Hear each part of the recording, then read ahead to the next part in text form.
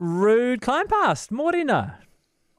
Morena, Jack. Good morning. All good. You are done very well, thanks. You were talking environmental education this year for us.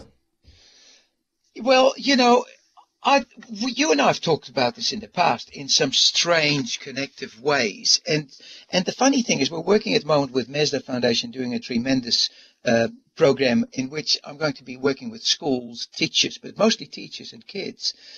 And it's all about the environment as a context for education. So environmental education, we're always thinking about, what do you call it? Stuff like garden to table and virus schools and compost bins and the old chicken. But this is something different. And you'll find something on, I think, TV1 News this weekend. I think they're going to screen it this week about what happened this week. So I just wanted to explain what this actually looks like, what this is about. When I hear your story about the Ghost Road, I go, you are lucky, Jack. You were in the last cohort that actually was really connected with nature and can actually eloquently talk about it.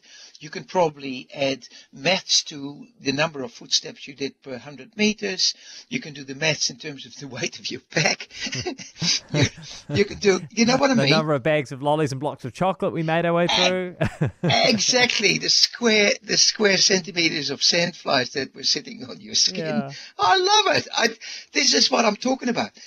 If you think about it, that trip, to take one silly example, that trip was full of curriculum.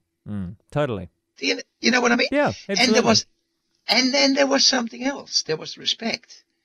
And there was family. And there was history. And there was kaitiakitanga and all that sort of stuff. Yeah.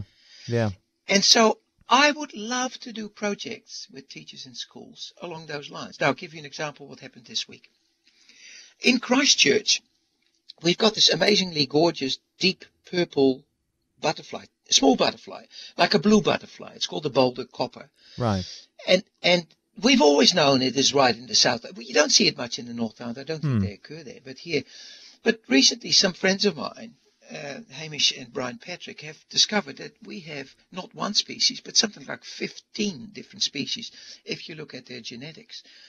And so when I got a teacher here at Burnside Primary saying, we want to build a butterfly garden, I said, not one of those blinking monarch gardens. He said, yeah, that's what we want. I said, come on, have I got an idea for you? Yeah.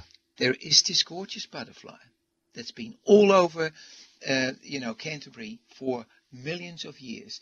It's left Christchurch when we built the city because all the stony soils, the outwash of the Waimakariri River, basically, which was its habitat, is basically built upon.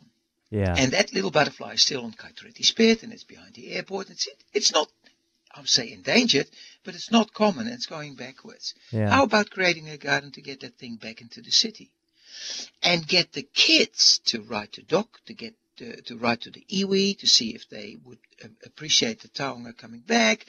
You know what I'm talking about? Yeah. It's a great idea. At the same time, learning all about their life history, their food plants, and all that sort of stuff. So we've been doing that over the last 6 months with that group at Burnside Primary School.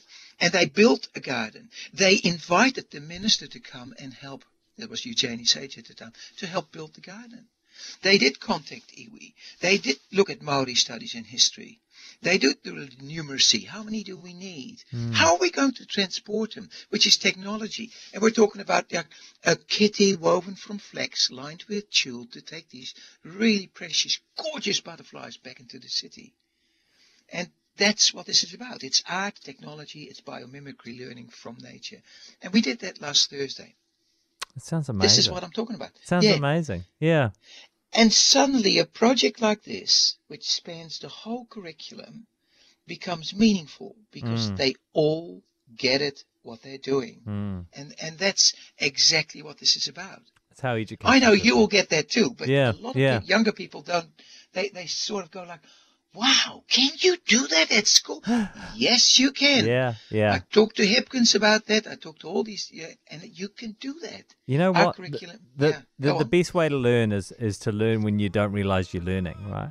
Exactly. Yeah. And ADHD me, I'd be the tree climber that gets the specimens, of course, you know? Yeah. Yeah. Oh, that sounds wonderful. That There you sounds go. wonderful. Nature literacy. Yeah. Hmm. Oh, I'm so glad, Rude. It sounds like There you go. a great project. Okay, thank you. Have yourself a good tramping. weekend. Yeah. Yep. Will do.